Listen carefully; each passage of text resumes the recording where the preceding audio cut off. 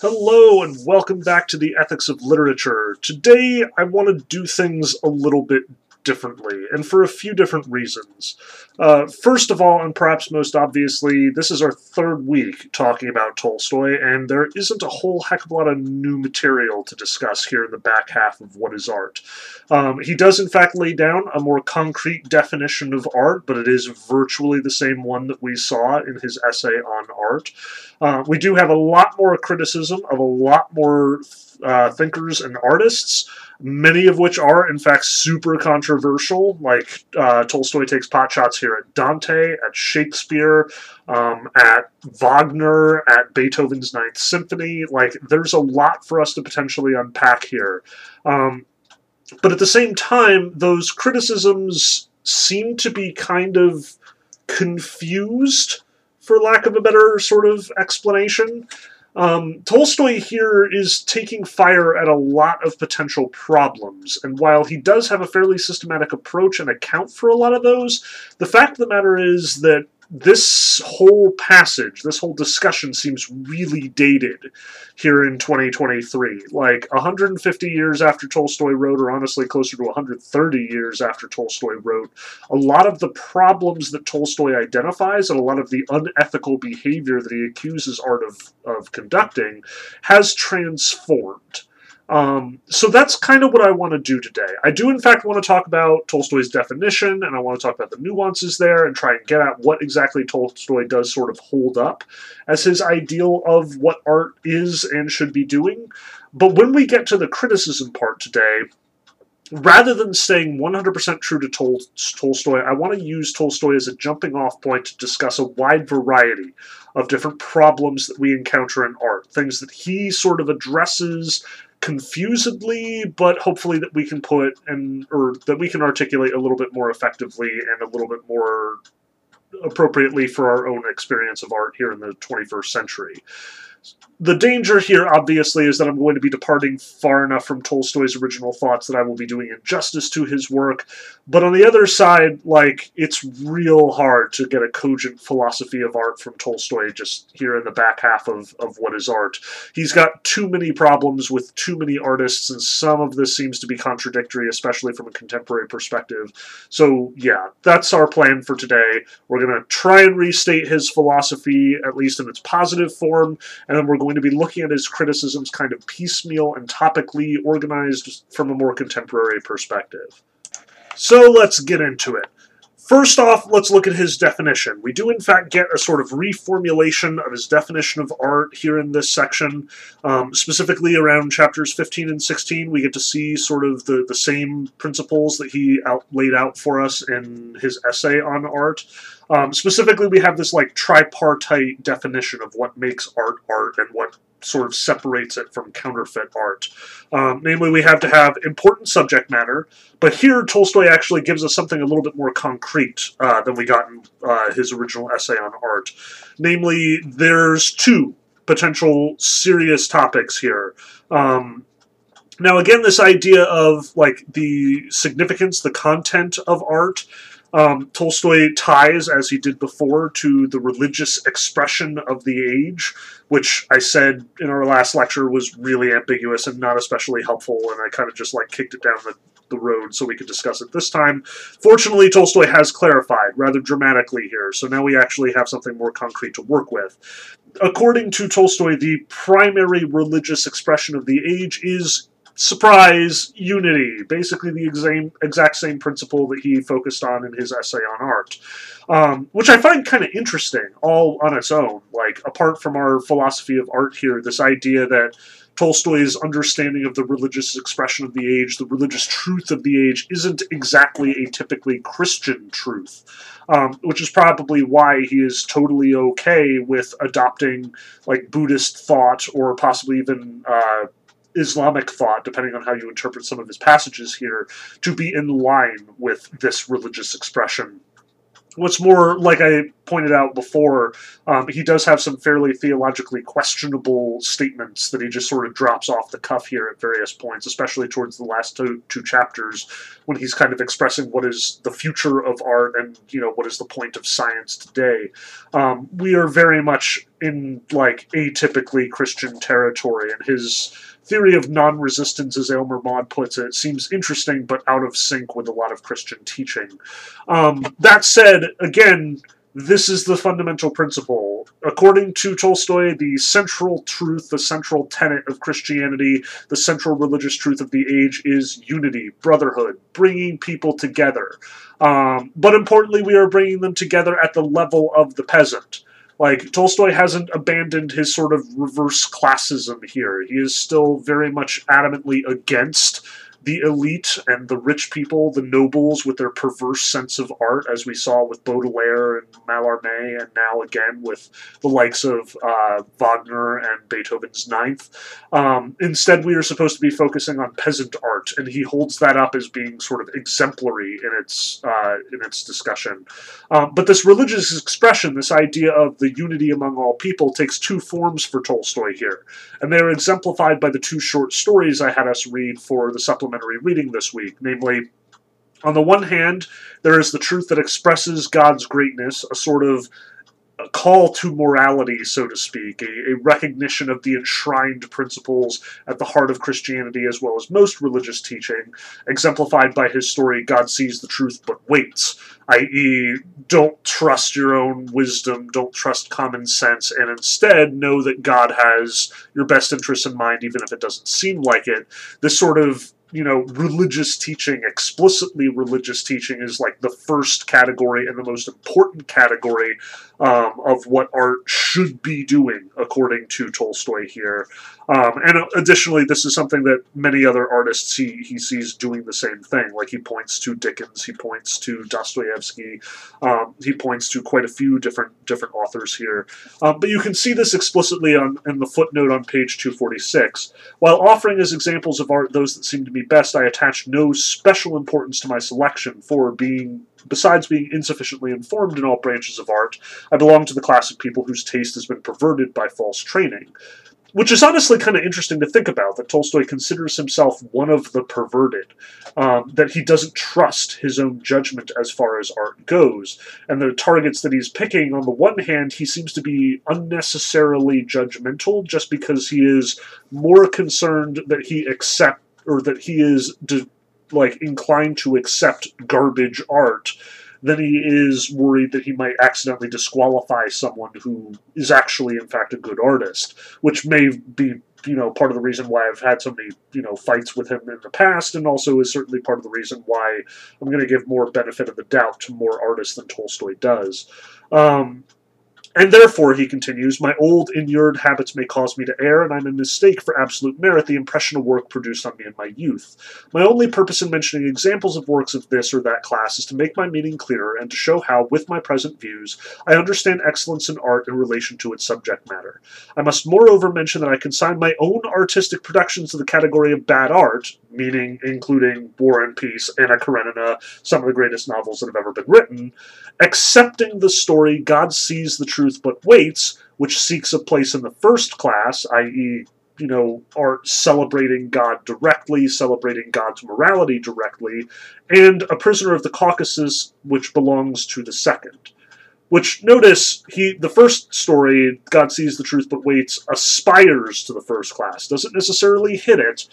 Tolstoy considers the rarefied air of that first class art that actually does promote and encourage people to follow God's laws and, itself celebrates God, that is, not something that he necessarily does very well. The exceptions to this, the obvious examples that he keeps sort of pointing at as examples of this kind of art are, the story of Joseph in Genesis, which, like God Sees the Truth But Waits, emphasizes God's overarching goodness and how, the apparent evil or absurdity that we find ourselves in here on Earth is, in fact, part of an overarching plan that God has for us. But A Prisoner in the Caucasus belongs to the second category, namely universal art. Art that appeals to everyone, and again, especially the peasant class. And honestly, a lot of Tolstoy's later work could probably be put into this category. Alyosha the Pot, Master and Man, many of these could be ascribed to this second category of art which appeals to everyone, which emphasizes this sort of common feeling among human beings. So we have these, this is what the proper subject matter of art is. Either glorifying God, like God sees the truth but waits, or the story of Joseph, or encouraging people to appreciate universal human values, like A Prisoner in the Caucasus does, like Dostoevsky frequently does, like Dickens frequently does. Those are the artists that Tolstoy is pointing to here as engaging in this kind of second form of art. The second thing that very much characterizes good art is, as we talked about on art, its quality. Whether or not the art is infectious. And again, Tolstoy is emphasizing the clarity here. He is stressing that it shouldn't be stylized, that it shouldn't be incomprehensible to the average person. You know, this is where he very much is criticizing the likes of Baudelaire as far as poets go, and sort of deliberately obscuring the meaning of their poetry from others, that like they intentionally make it a puzzle. Or the Impressionists, on the other hand, who again are sort of, as Tolstoy understands it, incomprehensible to the average onlooker, despite our sort of, you know, familiarity with Impressionist style today, as we talked about last time. And again, the goal here is infectiousness. That's the word that Tolstoy keeps using, or rather the word that Aylmer Maude keeps using. This good art, the art that communicates the Christian values, or art that like communicates this sort of aspiration to universal brotherhood, to this sort of common human experience, both of them should be clear. Anyone should be able to pick up this kind of art and appreciate it. It does not have to be reserved for a specific group or a specific class. And we'll definitely come back around to that. Again, the reasoning here is clear. Tolstoy has emphasized from the outset that his target is all of these excessive works of art, all of these, you know, people who have devoted all of their lives or all of their energy or tons of money to producing something that only a few people are going to appreciate, either because they can't afford to get into this opera house or whatever, or because it is literally against their sensibilities in some way. It is unnecessarily artificial. Which brings us to the third point. Again, Tolstoy emphasized this in many of the essays we talked about earlier. He very much doubles down on it now. Good art should be sincere. It should intentionally and deliberately communicate feeling. That's the goal. When an artist, according to Tolstoy, sits down to write or paint or compose or whatever, the goal in that artist's mind should be to communicate some feeling that they have to everyone who receives this work of art, to the audience that they possess. And he goes over this again. It's not just like I'm, you know, articulating the idea from On Art and sort of positing it here. No, he deliberately goes over it and emphasizes that there is a difference between the counterfeit art that he points to, which is intentionally imitating or mimicking certain elements of other supposedly great artists, and the honest, sincere work of art that is intending to communicate what that artist feels at that moment as directly and clearly and infectiously as possible. That's what art is for, according to Tolstoy. And all of these various artists, your Baudelaire's, your Mallarmé's, your, you know, Beethoven in his last days of his life, or Wagner in his Nibelungen Ring, they are all guilty of not being sincere in some respect, and pandering to some sort of artistic sensibilities that are, by their very nature, false, brought about by a whole bunch of art critics and noble thinkers who have lost the actual sense of what art is for. And this is how Tolstoy characterizes it, I should emphasize, before we move on into all the ways that these counterfeit arts can be, and, you know, sort of repurposing Tolstoy to our own ends. We should stress, Tolstoy sees contemporary art here in the end of the 19th century as being perverse, like perverted. And he spends an entire couple of chapters talking about why this happened, namely how the art critics have sort of gradually lost sight of what art is supposed to be for, but also how it is perverted, what the symptoms of this perverse art is. Again, this sort of attempt to mimic styles and ideas from other artists, things that are supposed to be poetic. He talks about this one lady who presented this, ridiculously over-the-top, like, tropey and cliched poem about this tragically beautiful poetic woman in this tragically beautiful poetic forest who is accosted by this, beautiful poetic, like, huntsman and his beautiful poetic white dogs, like, all of this very William Tell, according to Tolstoy. He is emphasizing that, as this woman is not an artist, sort of casually repurposing and reproducing old, supposedly poetic images, so do many artists today do the same. Walking through his experience with the Wagner's Ring Cycle, you see the same thing. He's like, oh, and here's another freaking dwarf, and here's another freaking magic sword. Like, he's sick and tired of these recycled, reused images. And on the one hand, I definitely want to confront that and recontextualize. On the other hand, I definitely want to stress, for Tolstoy, this is the issue. It is the recycling of these images. It is the sort of cliched quality of these things. The sincere art does not rely on this. These are the crutches of a hackneyed counterfeit art. It is an attempt to duplicate what has already been considered artistic before. But the trouble here is that as much as Tolstoy does point to this and does have a very clear sort of understanding of what is broken about today's art, a lot of his criticism extends beyond that. He very much considers Shakespeare to be a counterfeit artist. He very much considers Dante to be a counterfeit artist. And at least in theory, we might look at this and say, okay, it's because Dante is, imitating other poets of his time. But Dante was a 15th century writer. He was, in fact, doing something original. He was, in all likelihood, trying to communicate his feeling in the same way that Tolstoy emphasizes that artists today are supposed to be, trying to transmit feeling. In Dante's case, it was likely because he was lost in his own sinfulness and trying to understand what made the world good as well as evil. Clarify, make sense of a universe that had ceased to make sense in Dante's view. I really doubt, at least, that Dante is entirely a superficial artist the way that Tolstoy makes him out to be, and Shakespeare goes double here, if anything. But I should also stress, part of the reason why I want to sort of confront Tolstoy and update him and sort of like discuss the problems that he has and try and get into like both the surface and the more complicated, more deep-seated issues that Tolstoy has, is because honestly I've had a bit of a crisis of conscience reading this over the past few days. Like, I'm reading this book and I'm having trouble writing my own, fiction at this point, and honestly I wrote a very successful short story that a lot of my friends are raving about, and honestly I'm grumpy about it because it seems like it was so much less work than a lot of the other work that I've been doing. Here I am wondering, as I must imagine Tolstoy to also be wondering, is my sense of art perverse? Have I, too, been perverted by a whole bunch of academics insisting that, James Joyce is the greatest novelist who ever lived, and Shakespeare is the greatest writer in English who ever lived, and so on and so forth, and have I, too, lost sight of what makes art good and valuable and meaningful? Like, I'm thinking about this. This is not just a superficial academic, discussion that we're having. I'm not trying to, educate here. I'm, literally trying to wrestle with this.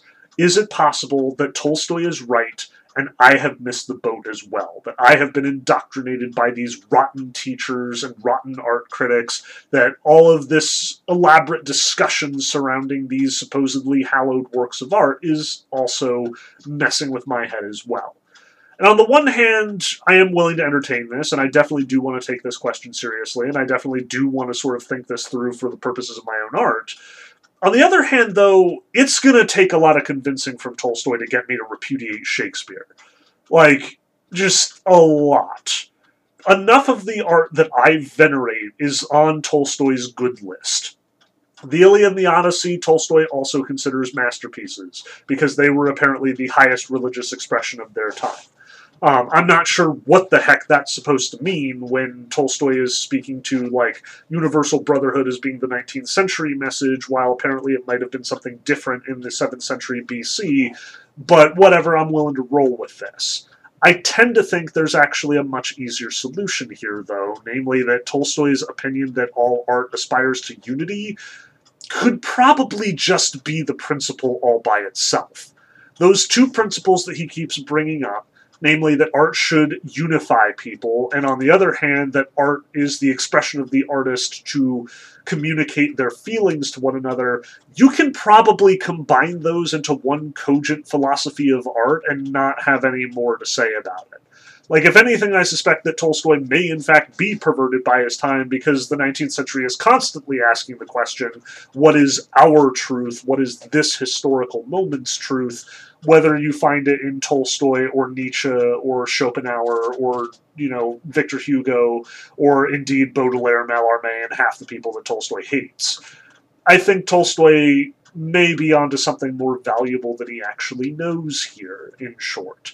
If that art aspires to unity, then at least that art is good art in some sense. If it, in fact, encourages dissension, encourages a sort of pride or holding one person above another, that is where I tend to get suspicious. Now, again, that's not what Tolstoy is saying here. Like, he holds up a lot of these classical artworks because they, you know, either do or do not, like, abide by whatever that moment in time's religious expression was. But again, I find that so hard to apply that we're not going to, like, be able to contextualize it or appreciate it terribly well.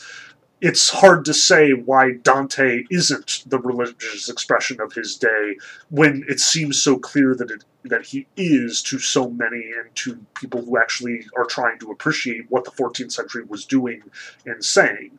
Likewise, it's really hard to say, you know, what was the appropriate expression of the 17th century's, you know, religious meaning, and not have a discussion about how Shakespeare falls into that category.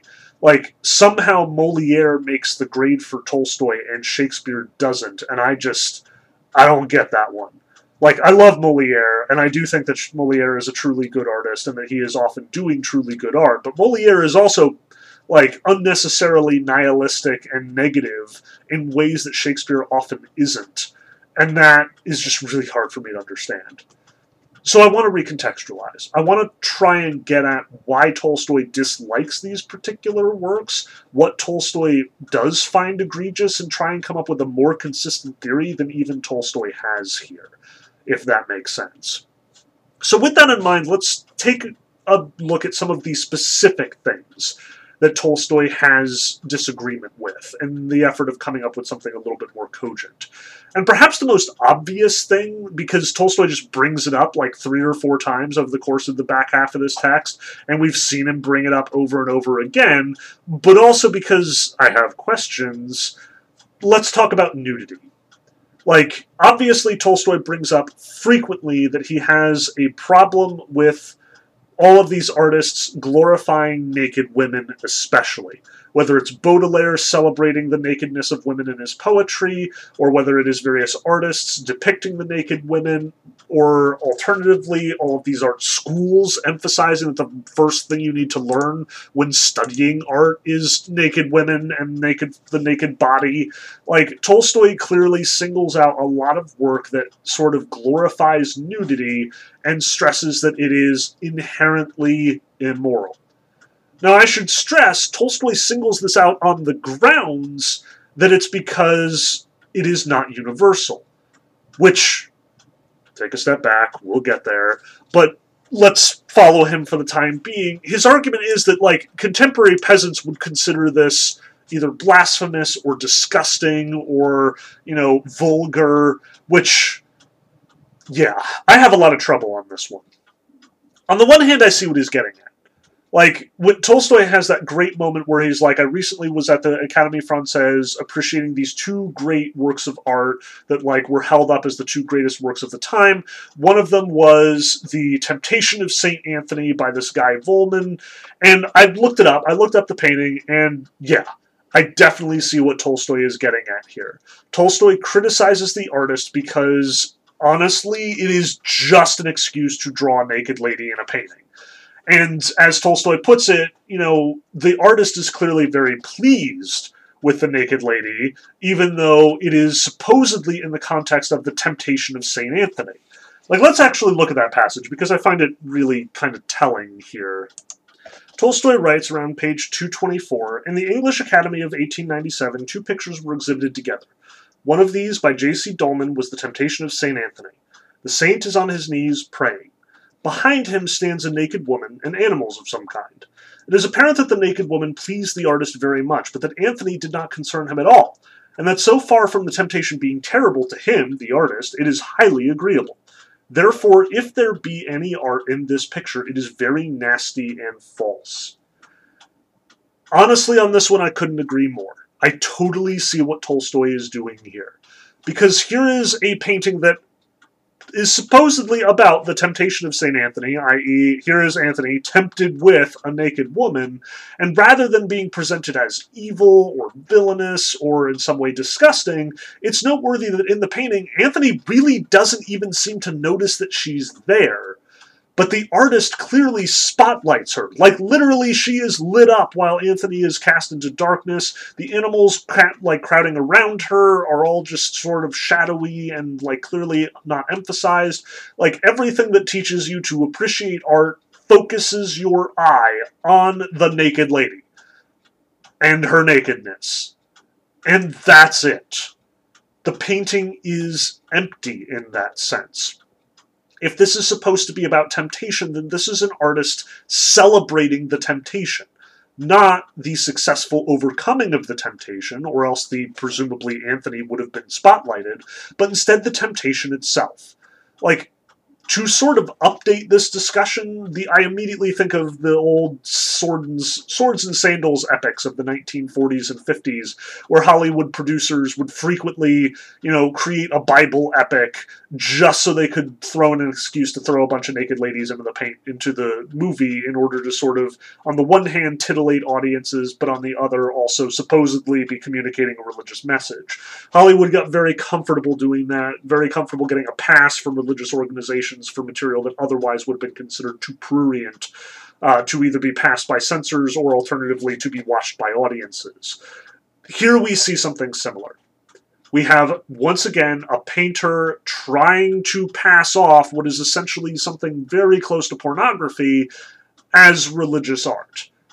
Allowing for the titillation, encouraging that titillation, but at the same time, like, out of the corner of their mouth saying that no, this would be a bad thing because the subject of this art is in fact actually temptation. The name of the painting, the subject of the painting, lies in clear contrast with the way that the painting is presented. And I use this example because it is a really obvious one. Because I can totally see what Tolstoy is getting at, and I've felt the same way a lot of the time. And on the one hand, you could definitely say it's because I'm a prude. Like, yes, that is true. I do not disagree with this. I have expressed my prudishness on fairly frequent occasions in many other places. I don't apologize for this. But what I think is important, or what I think that I can offer as a prude, is I have a very keen sense of the difference between when something like this is purely titillating and when the use of nudity actually has a greater artistic purpose.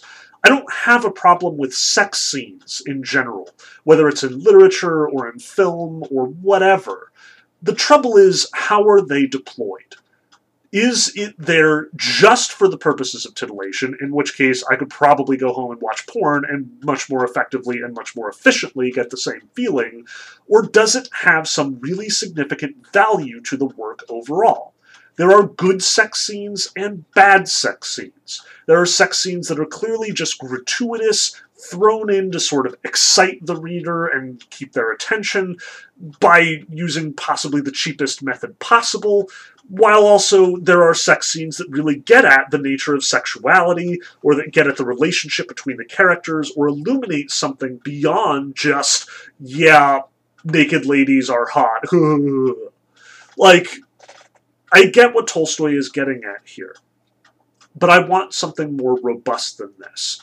For Tolstoy to say, the reason why I hate all of this nudity in painting or in like performance art or in literature is because it is not universal, because it does not appeal to the average peasant, well, I have some questions about this.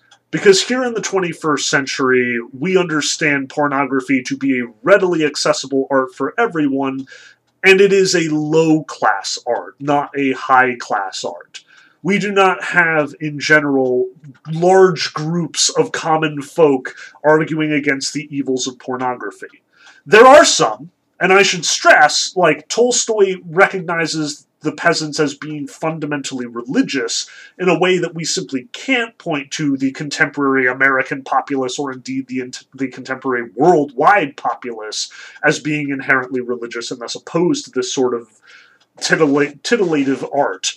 What I should stress, though, is from a pure peasant standpoint, I can't imagine that if we, like, transported 100 peasants to the present and said, hey, you can watch all the pornography you want, go nuts, that all of them, or even most of them, would be like, no, it would be wrong to do that.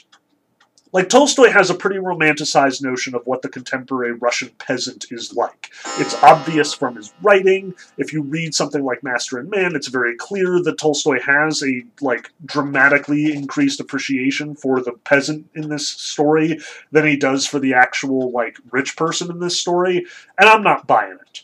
Like, I am not buying that there is some fundamentally different set of morality that makes these peasants special. The lower class is just as immoral as the high class in different ways. And if Tolstoy is unwilling to see that, then that is Tolstoy's own failing, I think. Maybe I am wrong. Maybe the Russian peasant really was a very special class at one point in history, but I don't buy it. And at least my contemporary experience tells me that if Tolstoy is going to reject nudity, rejecting it on the grounds that it is something fundamentally elitist and noble only, is really missing the boat here. So let's talk about nudity, because this is an issue. Like, on the one hand, I don't think that Tolstoy is wrong here. I don't think that he's wrong to bring up the subject of sex and sexuality as a means of selling paintings in the 19th century as much as it is, in the 21st. We should be having this discussion. And obviously, a lot of the discussion surrounding the discussion of ethics and art is going to come down to, what is prurient or what is just obviously outwardly titillating, either sexually or because it offers the prospect of violence or whatever. I think Tolstoy, in our contemporary landscape, would recognize that, yeah, it's not a, rich people versus poor people discussion that we're having here. Yes, there are a lot of people who are interested in the church who will argue that, one or another work of art is pornographic and therefore restrict their children from watching it or it being taught in schools. That hasn't changed all that much, and you could frame that as a low versus high class discussion. It would be rough, and it would definitely ignore a lot more of what's going on here, but you could do that. What I want to stress, though, is, again, what is the sex, what is the titillation actually for? If we're going to have a discussion about titillation as a tool in art, then we should be having the discussion not in terms of, class or classism or even religion and religiosity. We should be having the question we should be having the question of what is its use? Can it be used correctly? Or is it always immoral to employ this kind of, imagery or, like, discussion or whatever? is a sex scene inherently immoral, in short? And on the one hand, I'm tempted to say no. Like, obviously, as I just said, I've seen sex scenes that have been executed well that do, in fact, communicate character, that do, in fact, communicate feeling, that do, in fact, explore discussions of sexuality, that are, in fact, frank discussions of the way that sexuality works. And I honestly am not even that upset at deliberately transgressive uses of this kind of material. Like, I am not opposed to Angels in America having, the angel have sex with one of the characters at one point, because it is written to discuss a sort of ecstasy in the same way that the Roman Catholic tradition has occasionally explored ecstatic experiences, ecstatic encounters with various religious figures. It has a history that is being invoked there. So I'm not immediately opposed to it. However, I do think that you are in dangerous territory every time that you go here. I think that where our contemporary outlook on art tends to be that we should throw in as much sex and as much titillation as possible because it will make more people read your book or make more people watch your movie or whatever, I tend to think that it is inappropriately handled in most cases. We assume that a sex scene will, by its very nature, titillate and excite, and therefore nobody is taking great pains to understand how a sex scene actually works or functions. I think the best discussion I've heard about this is honestly something that kind of came up in an extra credits video once upon a time, namely that there's a kind of unpredictable reaction inherent to incorporating a sex scene, whether in a video game or in a movie or even in a book. On the one hand, you will titillate some people. Like, if you are sitting in a movie theater watching 50 Shades of Grey, part of the reason why people are going to see that movie is because they want to be sexually excited. They want to be titillated. They want to feel that sort of sexual enticement. They want to imagine themselves in that position. And honestly, some of them are probably just straight up masturbating. Like, I'm not going to apologize for that. I assume that that's at least part of the reason here. If not, well, I once again suspect we're all being rather naive.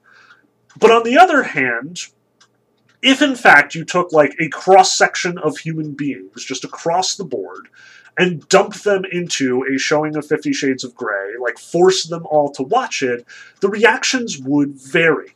You would get some people who would be titillated, and you would get some people who would be absolutely offended. You would get some people who would be disgusted. You would get some people who would be uncomfortably interested, like you would be encouraging them to engage in this sort of quasi-non-consensual sexual role play. Like, there would be people who would maybe respond to this by saying, so rape is okay then? Like, all of these different reactions would be possible.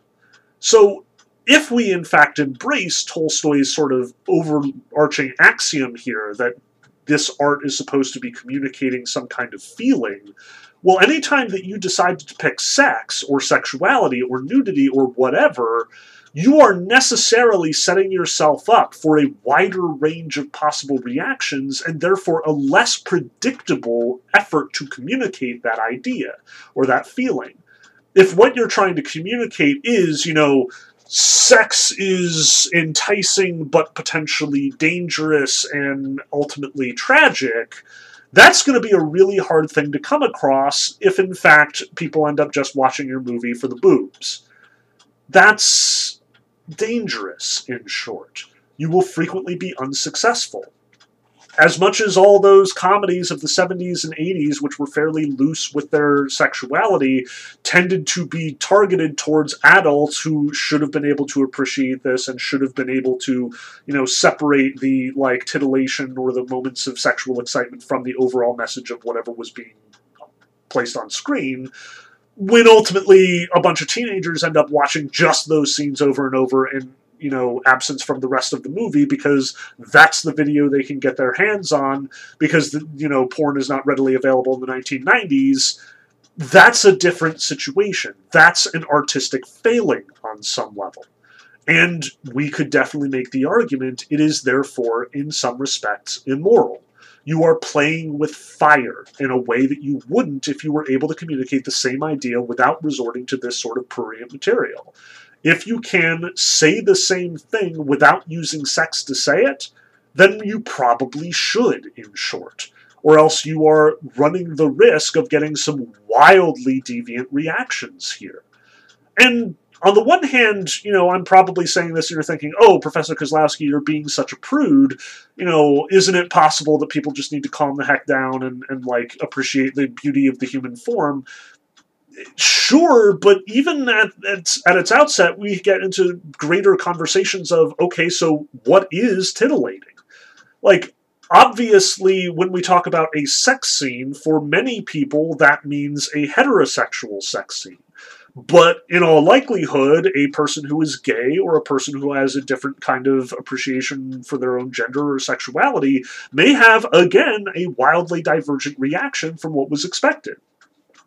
It is not unthinkable to have, the male hero and female heroine kiss at the end of the movie and the response to be disgust rather than, acceptance and recognition that, like, this is a proper climax for all the characters involved.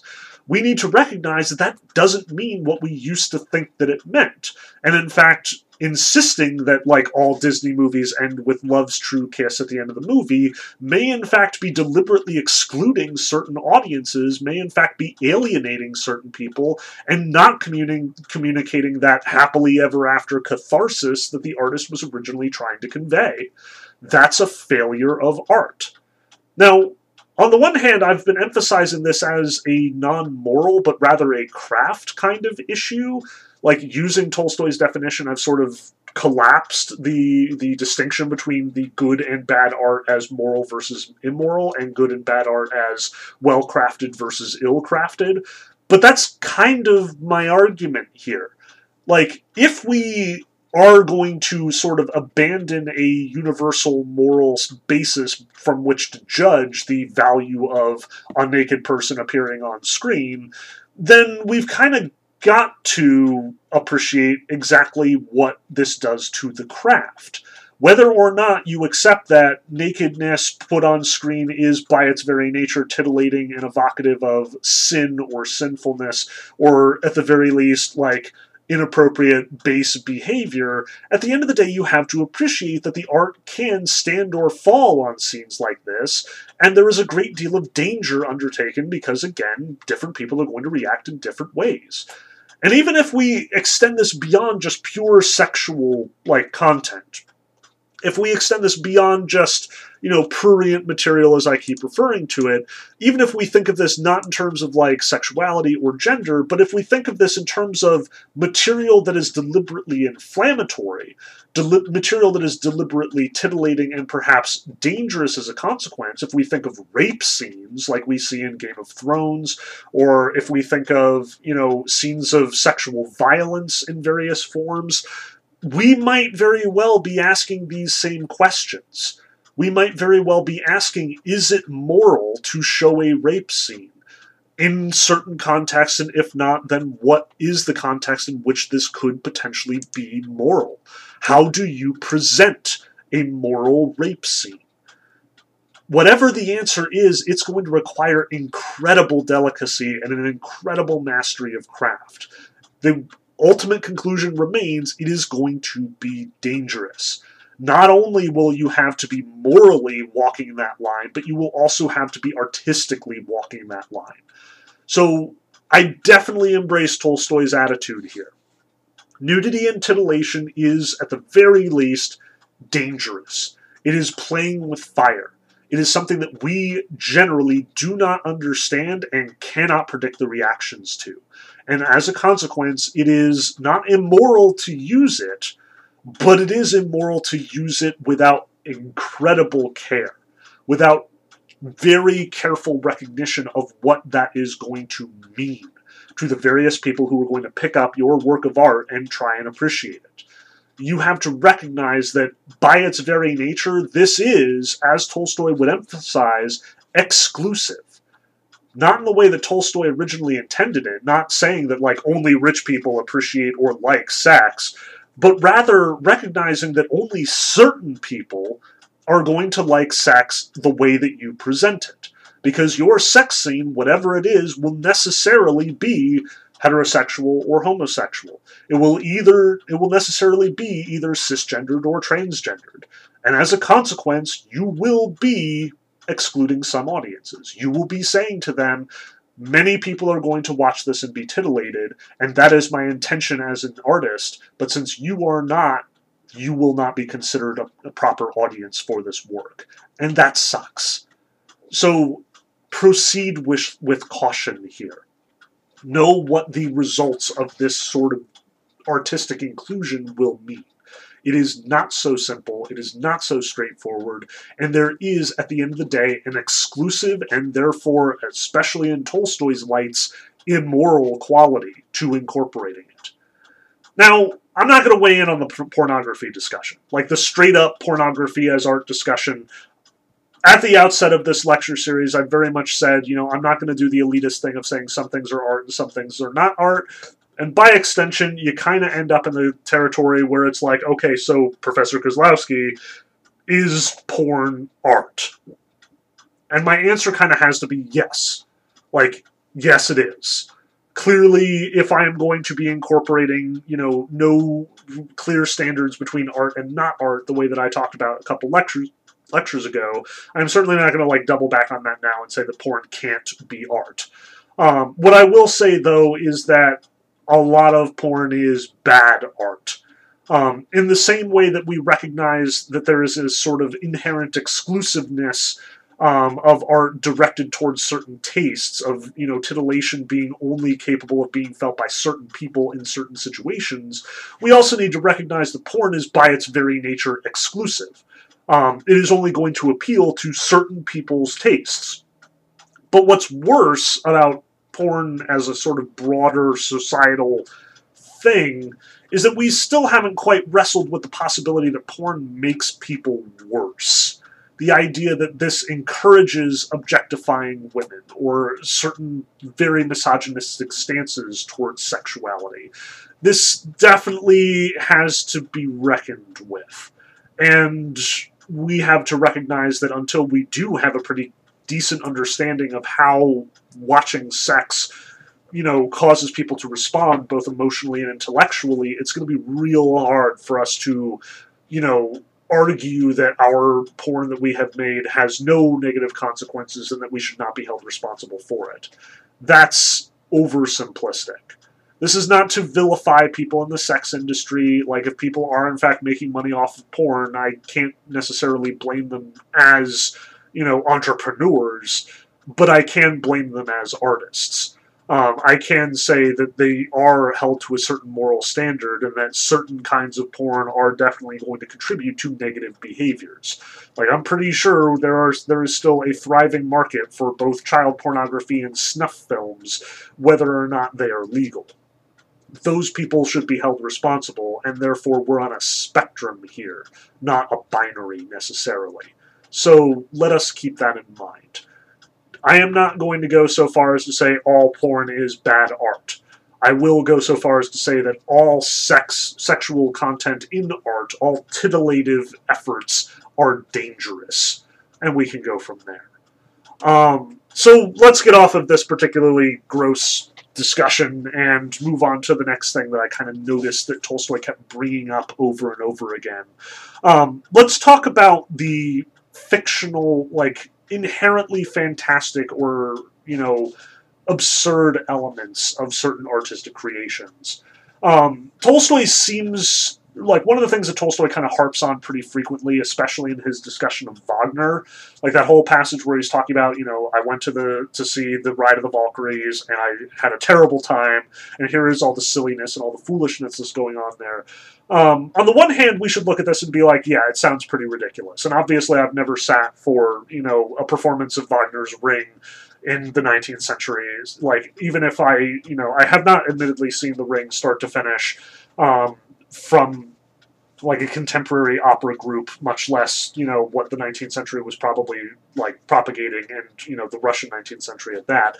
It may have been a pretty trashy production even by 19th century standards, and we should recognize that.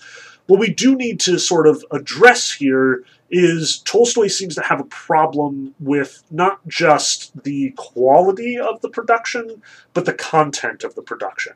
For Tolstoy, Wagner is a perfect example of artificial, like crass, imitative art. And I want to take that apart too, because this is complicated. On the one hand, Tolstoy argues that part of the reason why he's got a problem here is because it is an incomplete work of art. It is, like, Tolstoy directly addresses Wagner's idea of the Gesamtkunstwerk, the idea that the perfect work of art should incorporate all of the other arts surrounding it. Wagner's Ring is deliberately a work of musical art, but a work of performance art. The costumes are carefully designed. The sets are supposed to be carefully designed. Every element, every aspect is supposed to contribute to this overall artistic accomplishment. It is all one art in some sense. This is the highest art. This is the perfected art. And Tolstoy is having none of it. Tolstoy literally goes out of his way here to stress, you know, if you are in fact subordinating the music to the performance, you are not letting the music do its own thing, have its own unity, and therefore you are depriving it of its artistic integrity. Instead of elevating all of these various arts, you are denigrating the whole lot of them, making it into this sort of piecemeal Frankenstein's monster stitched together work rather than this complete, like, perfected work. And on the one hand, it's really hard for me to get behind this. Because now that we are here in the 21st century and have had 100 years of cinema doing virtually the same thing, like incorporating music and sound design and costume design and set design, and as well as like skilled actors and actresses, musical numbers, you name it. It's really hard for me to see that, like, somehow a work of art is diminished by the different arts that are being incorporated into it. I've seen good musicals that have moved me. I love Wagner's orchestration, even, like, as a separate entity in its own right. And one of the things that Tolstoy specifically picks out here, the leitmotif, this idea that Wagner very much pioneered, this using a musical theme to sort of introduce and accompany various elements from the production. So, like, Siegfried has his own theme, the sword has its own theme, the ring has its own theme, fire has its own theme, hope has its own theme. You know, it's like, the way that Tolstoy describes it here, it does sound ridiculous. But when you think of, like, Luke's theme in Star Wars, or, you know, the way that the various themes interweave with one another in Howard Shore's score for the Lord of the Rings movies, it's really hard to see that that is not art. It's really hard to judge that, like, it is somehow diminished or lessened as a consequence of it being subordinated to this greater overarching production. I think Howard Shore's score on The Lord of the Rings is gorgeous. I think John Williams' score for Star Wars is gorgeous. And I think Wagner's score on The Nibelungen Ring is frequently gorgeous. It communicates a profound emotion. I think that Wagner is, in fact, trying to do something there. He is following Tolstoy's argument on that front. So, on the one hand, I see that, like, having these arts sort of bump into each other is going to necessarily, like, cause sacrifices. Time isn't infinite. Sacrifices will be made. But that doesn't prevent a work from being a whole, complete in its own right, beautiful insofar as it sort of works as an independent art, like a score can, or alternatively as a thing that dovetails with the thing that's on screen. Like, do I think that the John Williams score of Star Wars is a great piece of music all by itself? Yes.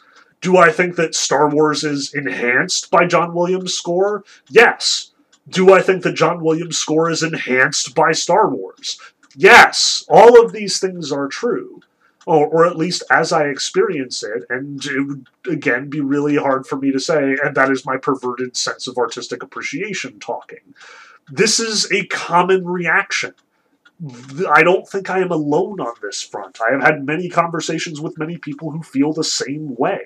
So if this is in fact this some elite perverted sense of art, it's an elite perverted sense of art that is so promulgated in our culture that it would be really hard to say that this is elitist anymore. Tolstoy doesn't have a leg to stand on this one.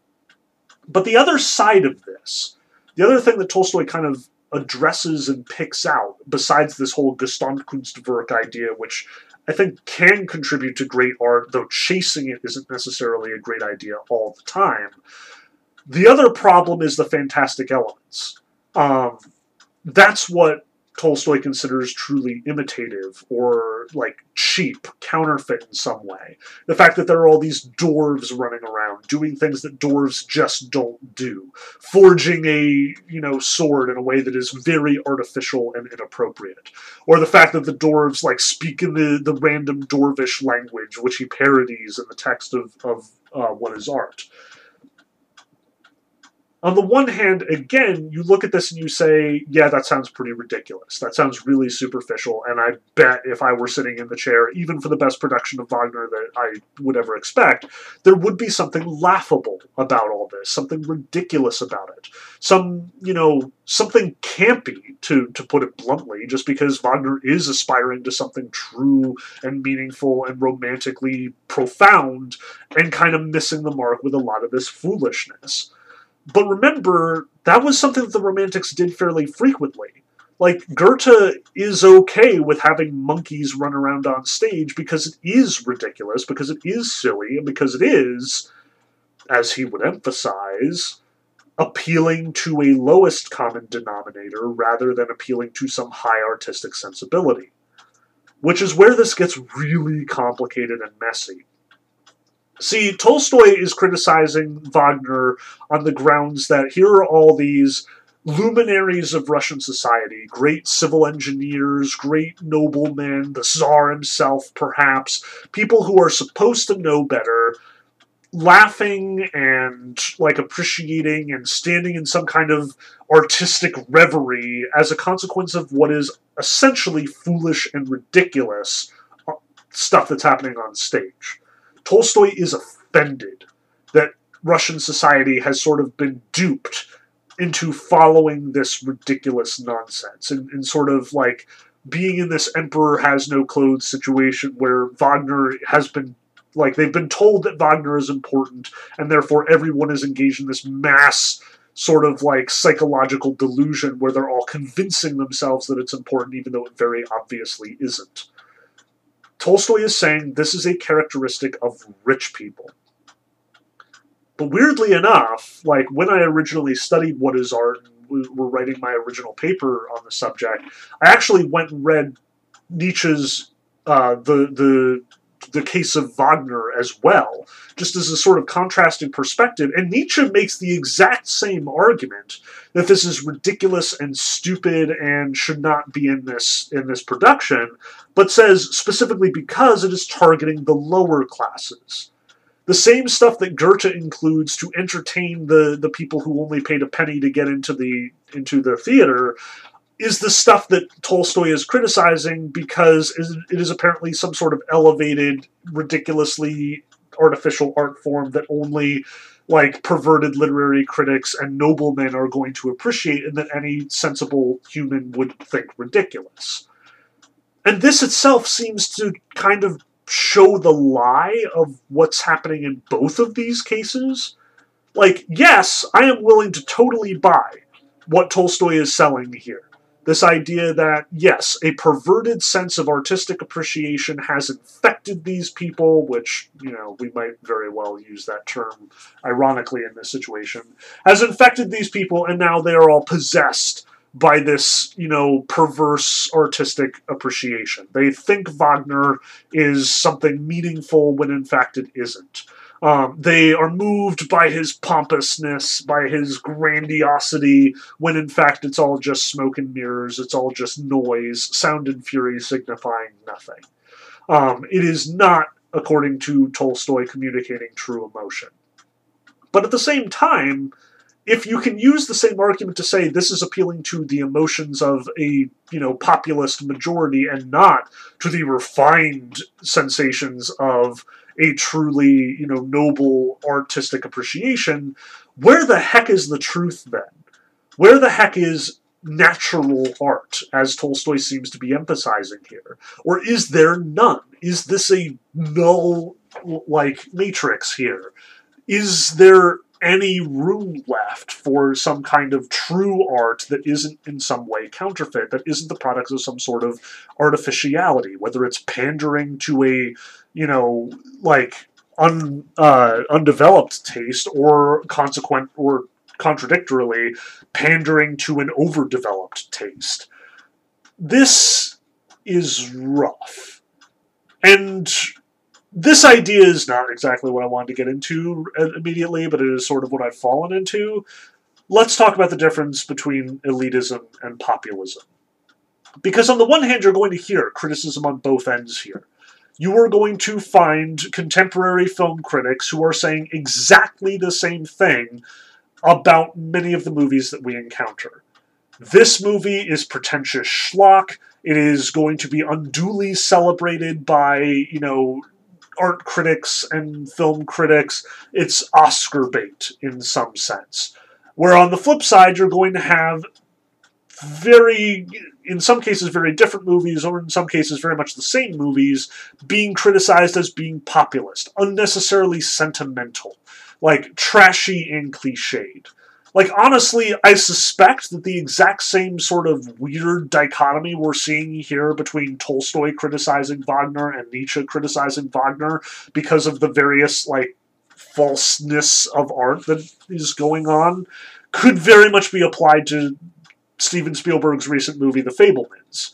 People are, on the one hand, accusing it of being sentimentalist, emotional trash, appealing to a populist, sensibility and not actually getting at anything meaningful or truthful, because Spielberg always does this sort of emotional, populist, manipulative trash, whereas you're also going to have a whole bunch of art critics saying, actually, this is trash because it is just clearly Oscar bait, trying to pander to the sensibilities of art aficionados and film buffs and, the Academy, who only appreciates, movies about movies and all of this crazy, highfalutin, elitist nonsense.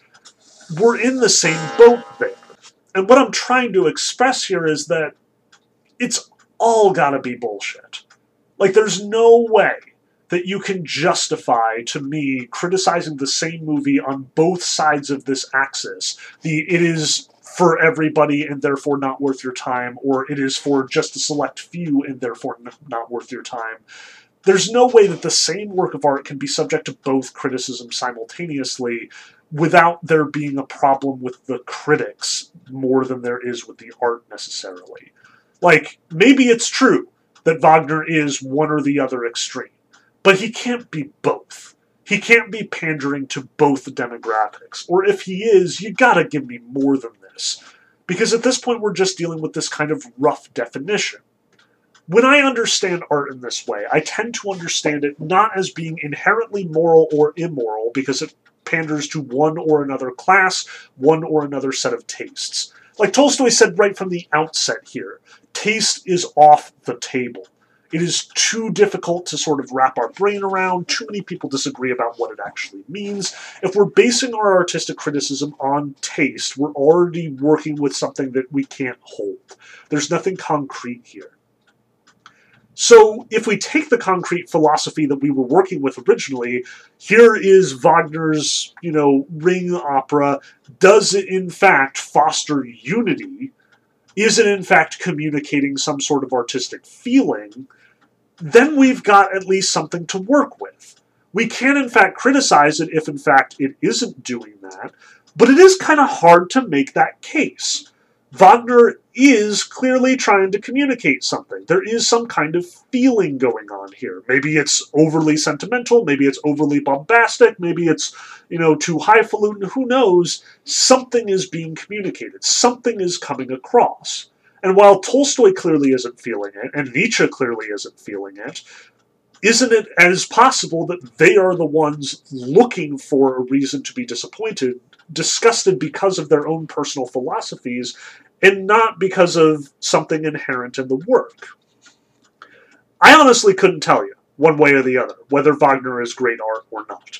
I am impressed with his orchestration. I have never seen the opera itself performed, if only because it's huge. Like, this is a 4-night ordeal with, like, multiple 4-hour sessions for this thing to be adequately performed. I haven't seen this thing performed. I've just heard snatches. I think I heard the whole thing at like, the whole orchestral score thing at one point. Like, start to finish. I just did it. Like, I actually did go through each section of the opera and listen to the entire 4-hour thing over the course of 4 nights. And I was impressed. Like, the whole thing wasn't blowing my mind, but there were certainly passages, like the, big finale, Götterdämmerung, or more, like, when certain parts of where, like, Siegfried gets his sword or something. I was totally into it at that point. Like, maybe not the whole thing, but I also can't say I've ever really talked extensively with someone who has seen the whole thing. Like, I have one person in my entire career. Like, I'm 35 years old, I've talked to a lot of people about art, and Wagner is one of the things I'm kind of interested in. I think I know one person, maybe two, who has actually seen the opera start to finish, and definitely only one person has ever recommended it. Like, that's it. So either this is kind of on the outs as far as artistic productions go, but it has some merit for those who appreciate it. I don't know. The problem at this point, though, isn't whatever Nietzsche is arguing about and whatever Tolstoy is arguing about. The problem at this point is the friggin' medium. Nobody watches opera anymore. Like, I watched John Giovanni start to finish in order to properly teach it in my class, and I've, taken a crack at a couple of other operas here and there, but, I mean, they're not performing them terribly frequently. I can't go down to the local community theater and see Wagner being performed. Like, if I do in fact want to go see Wagner, it probably means a whole lot of money in order to go to a city where it's being performed, show up for tickets night after night after night for what is almost certainly a limited performance, because again, it's got a very limited audience here. Which honestly brings us right back around to Tolstoy's first criticism, that this is elitist because only a certain number of people are going to appreciate it, because only a certain number of people can afford it. But these are different problems. So on the one hand, let's kind of abandon the whole, like, sentimental populist versus, like, overly complicated elitist axis, because I really don't think we're going to get to any real moral discussion through that alone. Like, yes, I agree with Tolstoy that art shouldn't be exclusive. No, I'm not entirely sure that Wagner is the place to sort of point out how exclusive it actually is. The problem then becomes, okay, so is art less because it is dedicated or available or exclusive to only a few? And that I'd feel pretty comfortable saying, yeah, that's a problem. There is a moral dimension there. If, in fact, you are producing a work of art that is only going to be accessible to a select few, that will be deliberately excluding large groups of people, or that are only being produced for a handful of people who very clearly have money, that's a problem. But not because of its artistic integrity or its artistic pretensions, but because of its commercial pretensions in this case. So let's break this discussion down. Let's take apart the classist criticism that Tolstoy is leveling at Wagner, and instead break it down into several smaller criticisms. Not about the subject of the play, but about the execution of the play. On the one hand, we should talk medium here. Like, this is something that Wagner isn't himself necessarily guilty of. On the one hand, we have to recognize that even in Wagner's day, opera was an exclusive medium, and that by working in this exclusive medium, Wagner was deliberately limiting himself, and thus cutting off a wide variety of people who could theoretically have appreciated this, and is thus culpable to the the judgment that he is in fact only performing for rich people and therefore is effectively being a sellout here. That's to some degree warranted. But let us assume, for the sake of argument, because I assume this thing exists somewhere, that somebody has made a, like, reasonably priced DVD collection of Wagner's opera that you can, like, drop $20, maybe 30, maybe more, maybe less, and get for yourself the entire Ring cycle start to finish and watch it at your own discretion. If we take that factor out of consideration, if we look at Wagner as something that could in fact be radically reproduced, you know, just like I can listen to the music because it's super cheap to download it from, you know, various databases or find it on Spotify or, you know, in my antiquated sense, to just buy it on iTunes and then listen to it for like 75 cents. In that sense, I don't have a problem here at all, whatsoever. It's good music as far as I'm concerned, and I am definitely not schooled enough in music to say that, like, only certain people are going to appreciate it. That's probably true, but in this case it's a historical accident. The fact that contemporary audiences aren't listening to 19th century classical music, they're listening to 21st century popular music.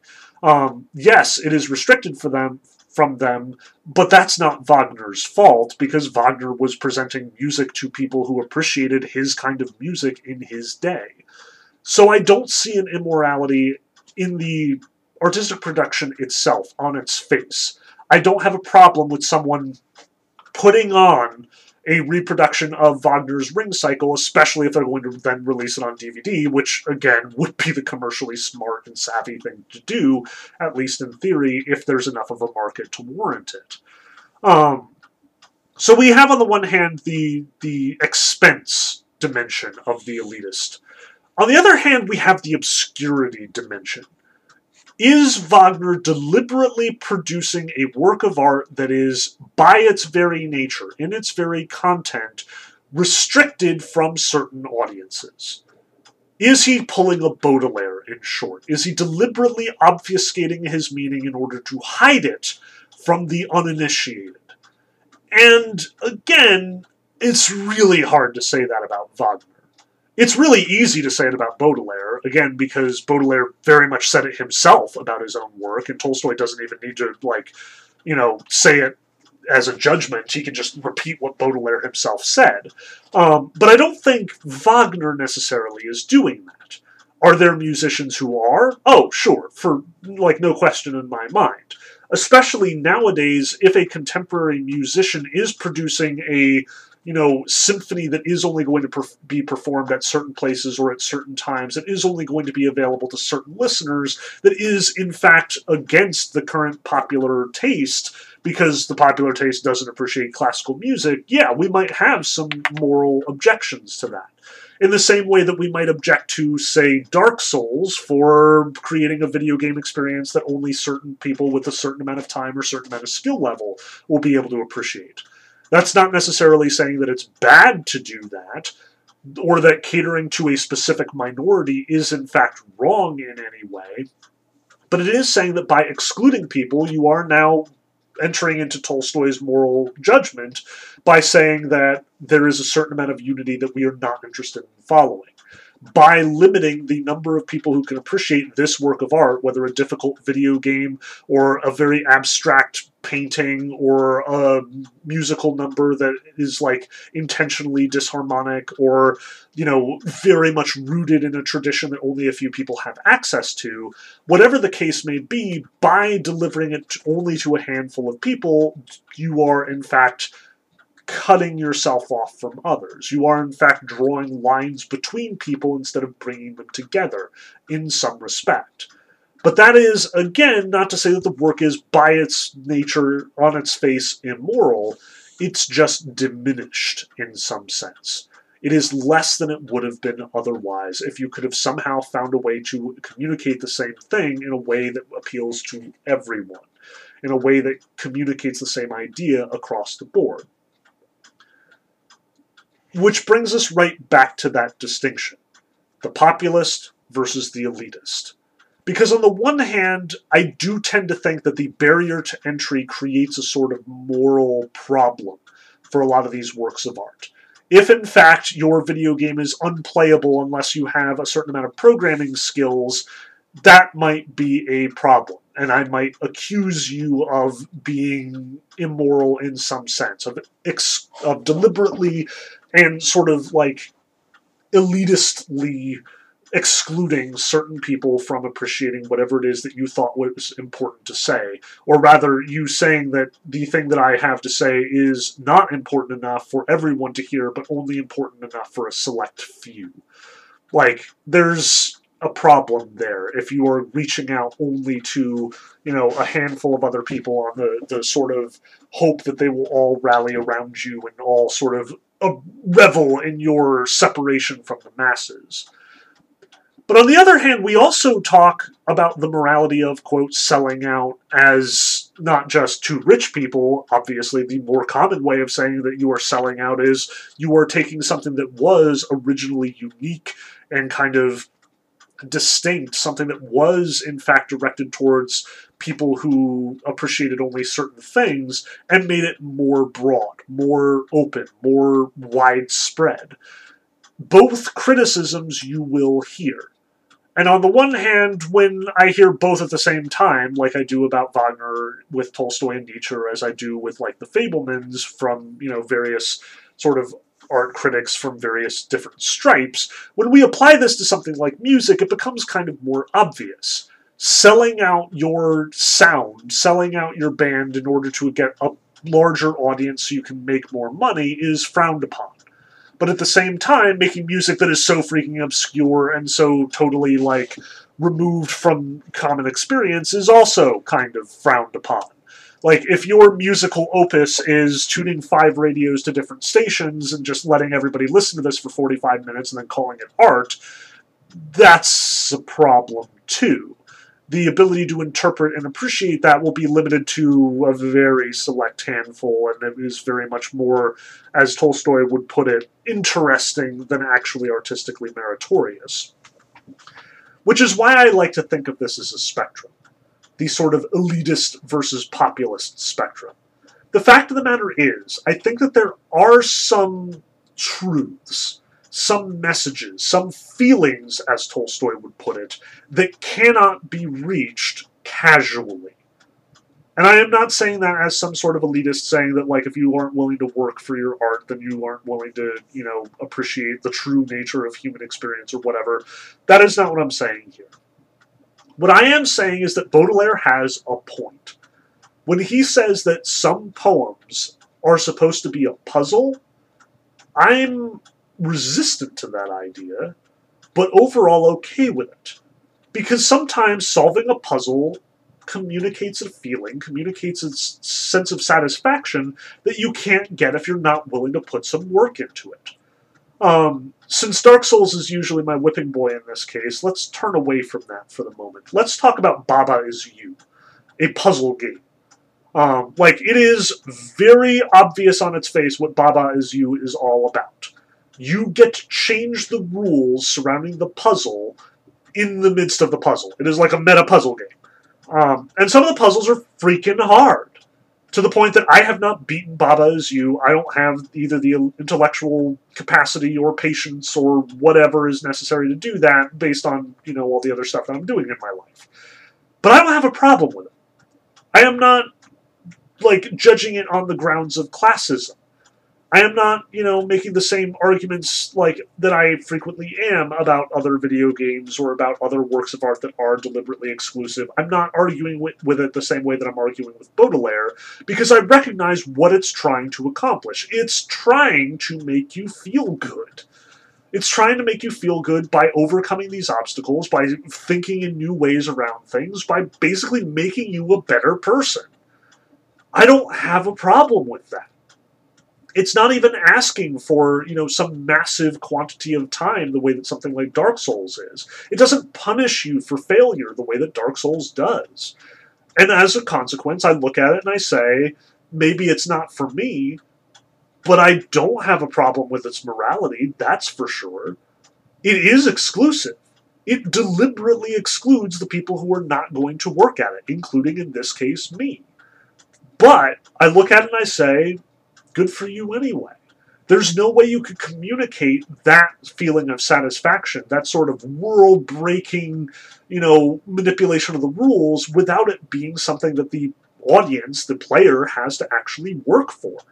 And I think video games are a really good example in this case. On the one hand, this, obscurity dimension of the elitist populist axis is something that we need to talk about, and we need to recognize that there are certain things that can be communicated honestly and sincerely and according to all of the truths that, Tolstoy is emphasizing here, but do in fact also exclude. Some feelings are to be shared through accomplishment, through the actual business of overcoming obstacles, through solving the mystery in some sense. Whether it's a poem like Baudelaire's, or a puzzle like Baba Is You's, or some elaborate, sophisticated art film filled with semiotic meaning that only a handful of people are necessarily going to be able to interpret on its face. I get that in order to communicate certain truths, there are going to be certain people who are not going to sit to the end. There are going to be people who miss the point. There are even going to be people who occasionally misinterpret it and come up with a wildly different idea of what it's supposed to be about. That is also known to happen, and probably we'll end up talking about that more as we go along, once we do in fact get to the sort of collision between mass media and, elite art, as Tolstoy very much isn't here. So on the one hand, I, again, recognize that there is a moral dimension to the barrier to entry.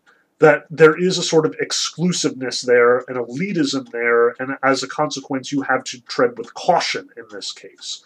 But I also recognize it can be a good thing. There can be reasons for this. You can produce a work of art that needs to be exclusive in some way. Because if we do in fact just communicate what everybody knows and what everybody appreciates and what everybody should hear, that isn't necessarily going to hit at some of the more sophisticated ideas that we do in fact want to, even crave to communicate. And on the other hand, we should recognize that if there is a certain amount of virtue in expecting something from your audience, there is also a certain amount of laziness in feeding your audience what it wants. If we have a moral dimension to the elitist cutting off of certain people who aren't willing to work hard enough or think hard enough or have the sort of critical apparatus to appreciate the artistic statement that you're making, if we are going to judge it according to that and say it may not be, it diminishes your work to cut these people off from it, we also have to recognize that it can totally diminish your work to dumb it down, to make it something that everyone can just access immediately. It can definitely diminish your work to just feed what a person wants back to them. Just as much as we might criticize some sophisticated work of art like Dark Souls for, deliberately requiring a certain skill level in order to get past certain obstacles, as much as I might criticize it as being classist, or as much as I might criticize it for, inspiring this sort of elitist gamer attitude where the only solution to how do I get past X problem is get good, as much as I might criticize From Software for doing that, the one thing I can't criticize From Software for doing is pandering. Like, no one is saying that Dark Souls is pandering. No one is trying to feed people a worthless power fantasy in order to make them feel better about themselves, even though they didn't do anything to deserve it. But you can totally say that about a lot of games that are easier. You can totally say that about movies like movies in the James Bond franchise that just are like, do you want to have sex and shoot people and, do whatever you want and have no consequences for it? Well, here is a character that you can map yourself onto. Go nuts. Like, there is definitely a negative consequence there as well. Which, again, is why I like to refer to this as an axis. There are moral dangers on either side of the axis. Exclude too many people, exclude an unnecessary amount of people, and you do contribute to this sort of elitist gatekeeping mentality, something that Tolstoy is very conscious of and very upset about. But Tolstoy doesn't see what happens when you just feed people their stupid crap back to them. he is a little attentive to it. He notes that, like, everybody likes to hear a story about a strong character, and on the one hand, he does even probe at the possibility that certain peasant stories do seem pandering, that, you know, people are telling the peasant stories to make them behave in certain ways and manipulate them into doing certain things. He is attentive to it, but he doesn't develop that idea. But today, we see a lot more of that. We see a lot more art that is willing to just pander to certain ideas or sensibilities, and that can, in fact, contribute to pretty toxic environments and toxic behaviors. You know, if I can beat Dark Souls for, you know, contributing to an elitist mindset, I can also beat Call of Duty for contributing to this sort of American jingoistic military, you know, fetishizing attitude where, like, you just want to shoot people and get away with it and feel like a patriot for doing so, and it delivers consistently on this without terribly deeply interrogating itself, at least not after the first handful of games. Both are morally culpable, although for radically different, and even to some degree diametrically opposed reasons. Where Tolstoy is right to criticize certain works of art for being elitist, Nietzsche is also right to criticize certain works of art for being pandering. Now, admittedly, Nietzsche's problem is something that we're going to, like, have to clarify and explore and qualify, because Nietzsche's definitely not saying it for the right reasons. But nonetheless, the argument stands. There are problems with delivering a work of art that just gives people what they want without any question, or, you know, sort of unifying them all into this kind of brutish, mindless attitude, but there is also a problem with just shoving them out the door and telling them they're not, you know, invited to participate. Both are wrong. Now, I do, in fact, want to get back to what I initially sort of got on the Wagner train about in the first place, the fantasy elements.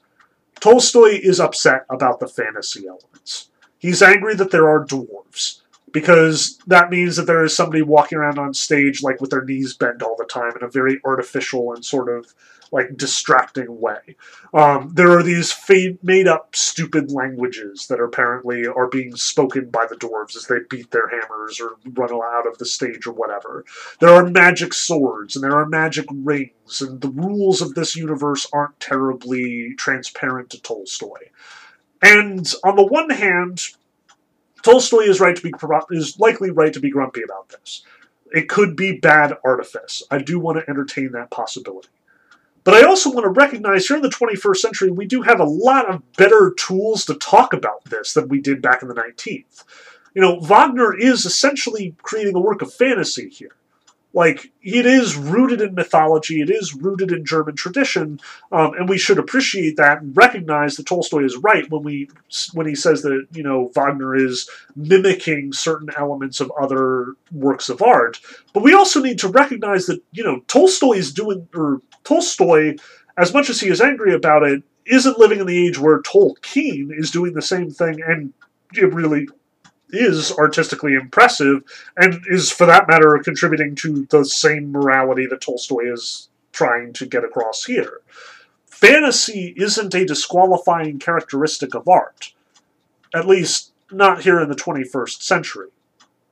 Now, that said, I expect that, like, if in fact some person who really does care about art and is a real deal art critic heard this, which they probably won't because they'll never listen to my crap, is that, yeah, fantasy is marginalized for a reason. Fantasy is crap art. Fantasy is not, in fact, good art, and should be rightly disqualified by Tolstoy, though maybe not for the specific reasons that Tolstoy comes up with here.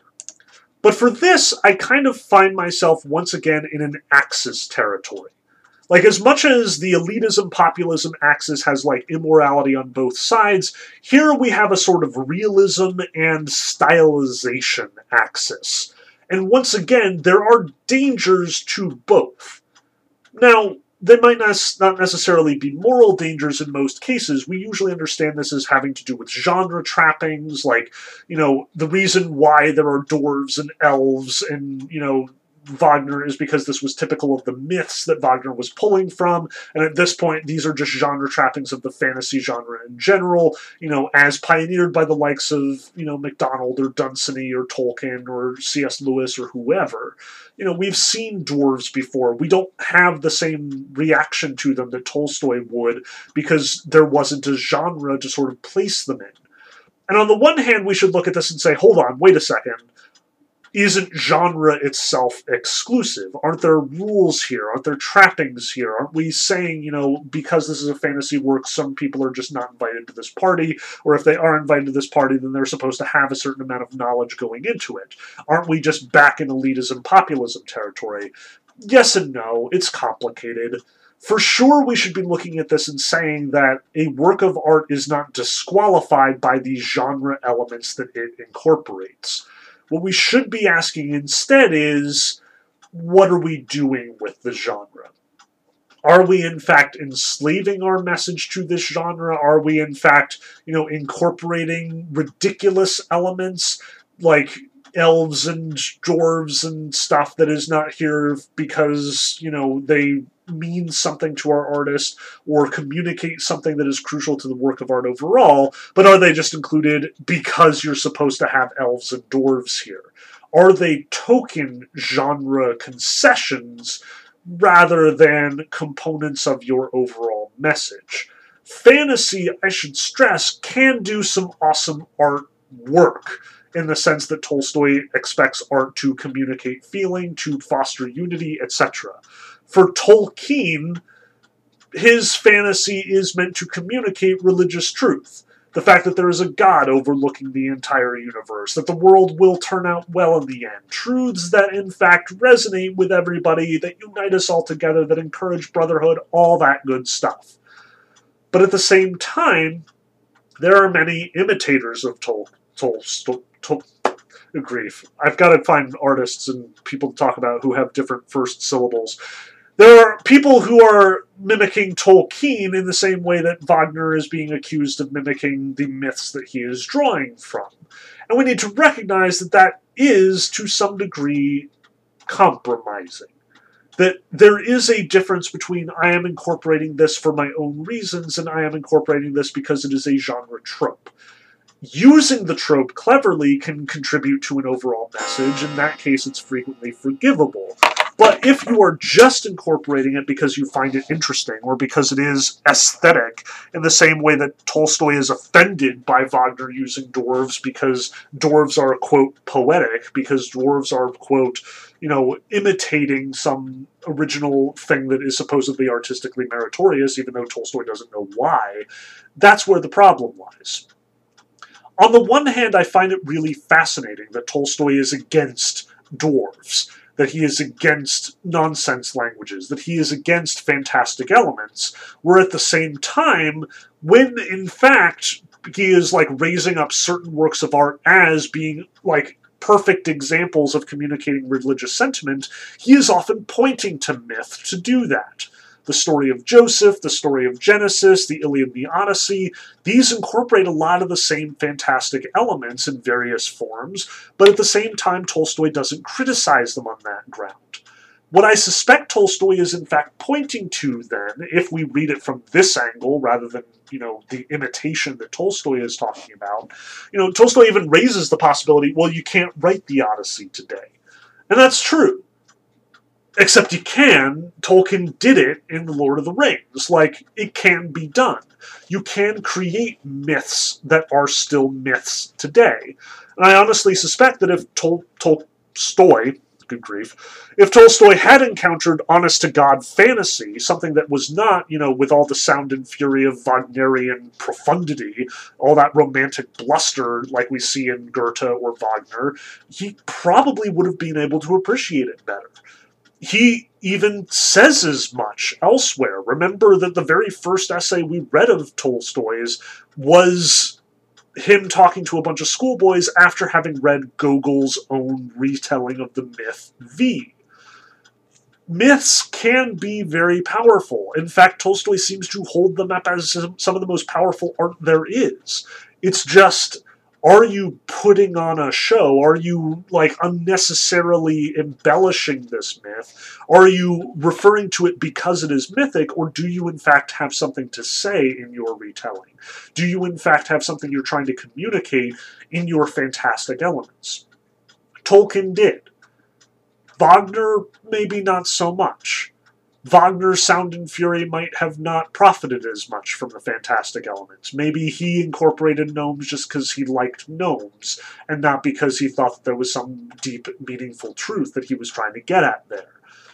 In some sense, I think Tolstoy is in the right on this, but I also want to differentiate. It's not the fantasy that's the problem. It's not the gnomes or the mythic elements. It's not these fantastic speculative genre elements. It's not the genre trappings. I think what Tolstoy is upset by is the fact that it is fake here. Painfully fake here. Like, as much as, yes, I will defend fantasy, you will note that most contemporary theatrical productions have kind of gotten away from it. Or if they do use it, they try and sort of, like, how do I put this? They are no longer interested in the level of complex stage, like, effects the way that Wagner did Once Upon a Time. Like, either you've got fantasy in the form of movies where elaborate special effects can be, like, orchestrated in order to make it that much more realistic.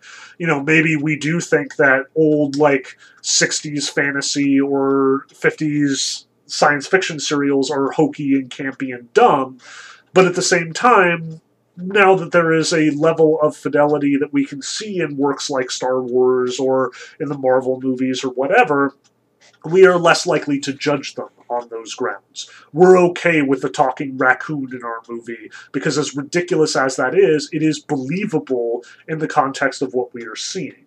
It is as real as any of the other stuff that we're seeing around us. On the one hand, we might then be, like, we might now be in technical territory rather than moral territory, like, should you just not do art if you can't do it convincingly? And I honestly suspect that's kind of the right answer here.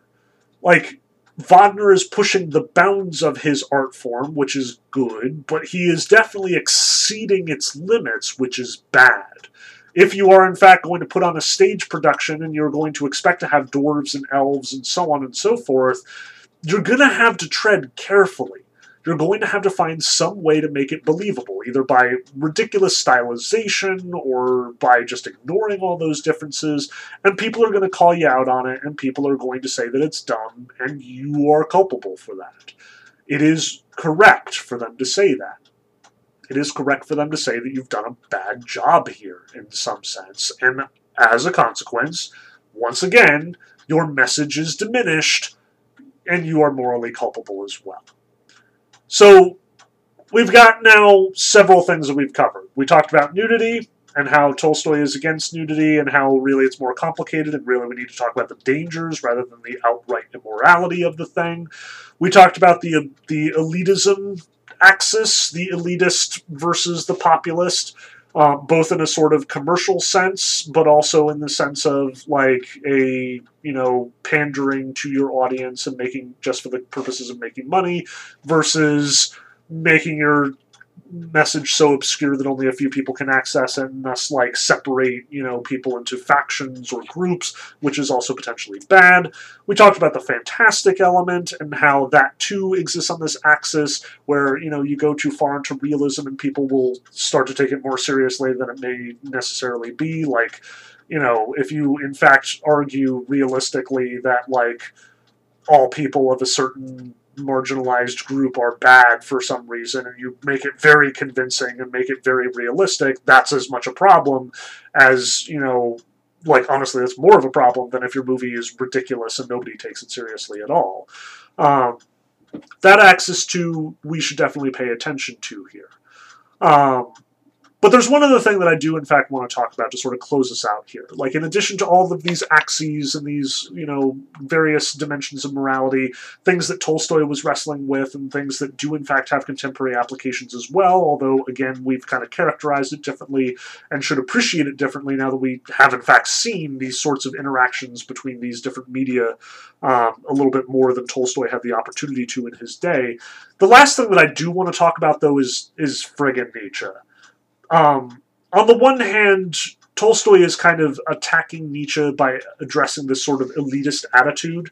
He sees Baudelaire, he sees Wagner, he sees, these various artists with their deliberate obscurity and their intentional elitism as being sort of an offshoot of Nietzschean will-to-power philosophy, where, like, the Superman appreciates good art, but the last man is just, seething masses and should not be pandered to. On the one hand, we've sort of addressed that. On the other, I do want to address that this is a different entity. Talking about the difference, the elitist versus populist spectrum, and the dangers that sort of exist on either side of that spectrum is one thing. But Nietzsche is, in fact, saying there are superhumans. There are people who are better than others, and that we should deliberately separate ourselves, we supermen, we elites, from the bourgeoisie and from the lower class. They are beneath us in some sense. And while we may disagree about who constitutes that elite class, we may disagree about who constitutes that bourgeoisie, we may debate whether, Wagner is in fact high class or low class, whatever. At the end of the day, I do want to address this because Tolstoy does, and Tolstoy is legitimately mad, and for good reason. Nietzsche is friggin' toxic on this front.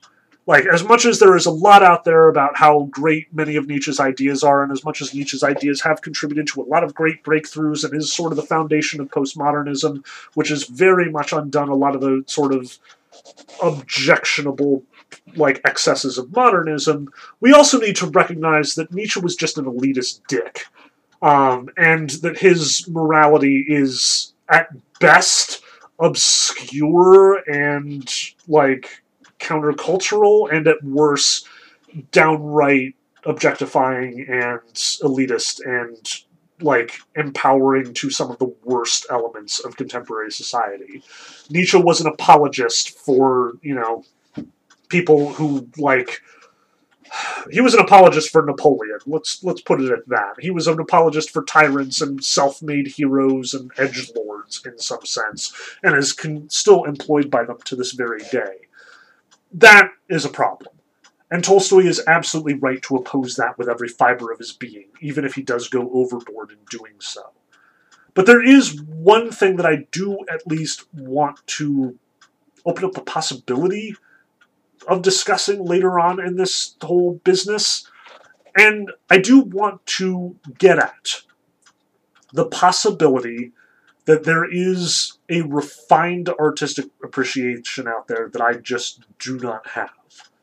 On the one hand, I've kind of, I had introduced this whole discussion by saying that I am worried about my own perverse taste in art, that I, too, am a product of a society that, has overvalued certain artists, considers them, impossible to touch and greater than all of the other artists, even though the actual reasoning for that is illegitimate. I am willing to entertain that possibility that I, too, have been perverted. But at the end of the day, I don't think most of the great artists that I tend to hold up as being perfect examples of artists are in that category. I don't think Dante belongs to that category, because I think Dante is trying to communicate something deep and true and meaningful, namely that, whether for better or worse, he sees the world, the universe, as being just and justly organized. He is trying to separate the bad from the good in his own culture and understand what makes morality morality. Likewise, I don't think Shakespeare is immoral. I've read a few of his plays that definitely lean on the side of immorality. Shakespeare has his cynical moments. Plays like All's Well That Ends Well are pretty mean in a lot of ways. But at the same time, the clarity of his vision is hard to deny. He is not presenting All's Well That Ends Well as, one play in a vacuum.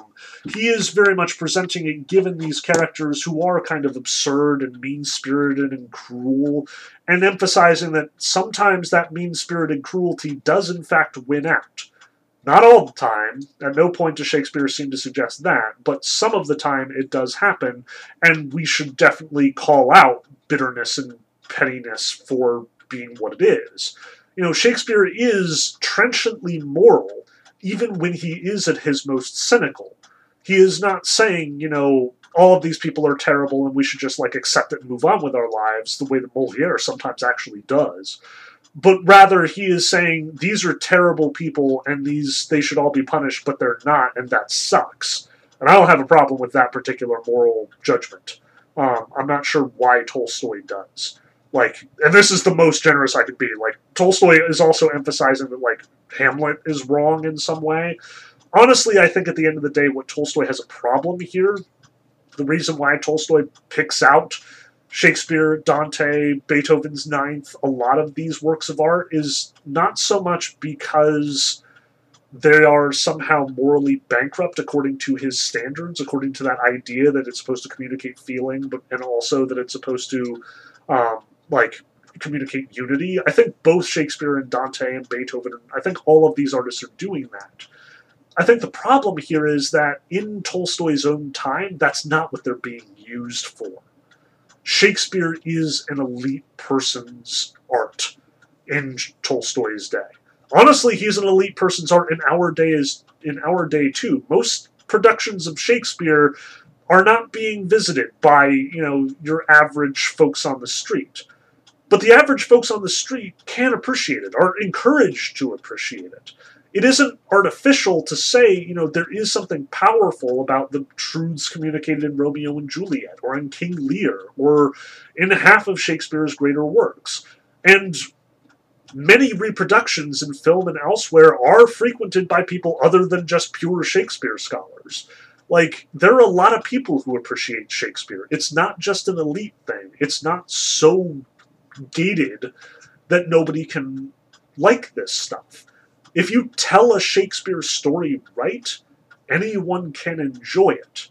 Even if you have to dump the Elizabethan prose to do it sometimes. When Baz Luhrmann does Romeo plus Juliet, people watch it. People enjoy it. It may not be the best rendition of Shakespeare out there, but it does show us that Shakespeare still applies and appeals. So I think Tolstoy is being a little unfair there. But at the same time, I see his argument. When we teach Shakespeare, we do it so badly, so much of the time. We emphasize its, nether territory, super awesome status, and we turn it into this hallowed ground as though, Shakespeare is just, inaccessible in his own right, and, he is the standard by which we judge. And that's just not true. But you can teach Shakespeare to be something else. You can teach Shakespeare and make it accessible. You can teach Shakespeare and show those moral truths that he is emphasizing. You can get at the underlying meaning there, because it is there, and it is passionate, and it is well felt. That's what makes him great. So when it is done wrong, yeah, it's bad art. When it is done right, it can be incredibly powerful. But again, that's kind of what I was trying to get at with Nietzsche, not so much, I guess, but there shouldn't be a fundamental gatekeeping attitude for this elitist versus non-elitist attitude. If in fact somebody says, anyone who likes The Matrix has bad taste in art, or anyone who likes, the Marvel movies has bad taste in art, I think that that's unnecessarily reductive. I think that is an immoral, critical stance to take. And you'll note that Tolstoy calls out the critics here. As much as we were talking about morality in art and morality in literature specifically, we should definitely extend that to include moral criticism as we go on through this class. But moral criticism shouldn't exclude a work of art purely on the grounds that it is in some way commercial or low. That's what I'm trying to get at here. Nietzsche thought certain kinds of art were disqualified from being great simply on the grounds that they were appreciated by the common folk. that an untrained palate could successfully appreciate this art. That's what's wrong. That's what Tolstoy is angry about. That's where I agree. I agree that Baudelaire is an elitist jerk, and that what Baudelaire has to offer as far as his artistic, integrity hasn't been demonstrated to me enough for me to, actually go out and seek out his work. If there is truth, yes, it can sometimes be necessary to obscure it in some way. Sometimes the audience should work for the artistic truth that you were trying to convey, because it may not be possible to convey it otherwise. But that's as far as I'm going. That is as far as I will go into elitist territory. I will not at any point say that there is some kind of low art versus high art, unless I am parroting some thinker's ideas in an attempt to explain it. In that sense, I'm definitely on Tolstoy's side. The peasants should not be disqualified from art the way that Nietzsche frequently would. Low art can be great art too. Art that is produced from a popular location, whether it is folk tales or myths, or whether it's commercially produced Hollywood celluloid, can be great under the right circumstances. Either because it does what it's trying to do so well that we should admire it for its craft, or because it is in fact communicating something deeper and more meaningful in doing so, smuggling in your vegetables with your sugar. That's okay. And in fact, that can be just as great as any great work of art that is designed with some high intellectual goal in mind. Both of these should be valued. Just as there is danger on both sides of the populist and elite spectrum, there should be greatness on both the populist side and the elitist side of the spectrum. That's both where I agree with Tolstoy and disagree with him. I agree with Tolstoy that good art can be found among the popular. I also agree with Nietzsche that good art can be found among the wealthy and elite. What I disagree with is that you can't find art on either end of that spectrum, if that makes sense. So there's as close to organization as we're going to get, and hopefully that'll open up quite a few of the discussions that we'll be running into later, both the prurient art and the sort of getting close to pornography side of this discussion, the elitist versus populist axis, the realist versus stylization or genre trappings axis, as well as just not being on par with anyone who's trying to gatekeep art on either end of this discussion. For next week, though, we're definitely going to be turning our attentions to a well-needed new writer and a well-needed new discussion. For next week, we're going to read Ortega y Gasset's essay, The Dehumanization of Art, and it's going to be a short one. It's a short essay, so hopefully it'll also be a short lecture, but part of this discussion is I want to look at the 20th century art thing. We are going to be jumping longer in time from Tolstoy to Maritain than we will at any other point during this artistic discussion, because so many of our writers are in the post-war period, in part because that is when that discussion of what is the moral value of art was really, picking up. But I want to emphasize that this is in fact going on. It's just something that's happening by the artists in their art, more than it is something that is happening by the artists in their sort of peripheral philosophical writings.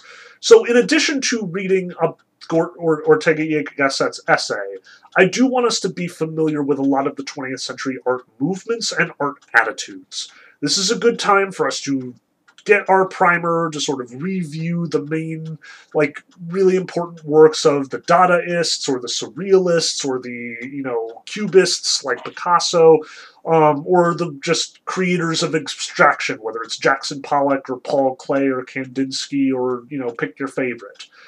The whole point of Gasset's essay is to talk about the value in removing humans from the artistic equation, which I find fascinating. Because on the one side, it is absolutely a slap in the face to Tolstoy, but on the other side, Gasset is making a compelling argument in a time that it needs to be made. So for next time, Gassett's essay, check out the 20th century art movements. Let's look at some of the more abstract and sort of like artistic or sort of, I don't know, intellectually artistic, the deconstructed artistic world. And I look forward to talking about it with you next week. Hey, thanks for listening, and I hope you enjoyed that last discussion. I should stress this is hardly the end of the Professor Kozlowski online presence. If you want to read some of my essays or look into some of the other work that I'm doing in and around the internet, or perhaps take one of my classes more formally, please check me out at professorkozlowski.wordpress.com. That's very much the nexus point for all the stuff that I am doing online, and I usually keep it pretty well updated. I should also stress we've got a lot of ambitious projects coming forward this year. But a lot of those projects are kind of piecemeal and stalled as long as I'm not making a whole lot of money on this venture. So the two ways that you can definitely help to make Professor Kozlowski Lectures a success are like, share, and subscribe. Get the word out. Let people know that I'm talking about something that you're interested in, or that there's something interesting going on with the work that I'm doing. And if you can, absolutely, please consider contributing to my Patreon at patreon.com/Professor Kozlowski. A little bit of money goes a long way there, and it helps you to vote on the new topics that we're going to come up with, or even suggest new topics, especially for one-off summer lectures. So I hope to hear from you soon. I hope that you get that word out, and I'll be back soon with a new lecture.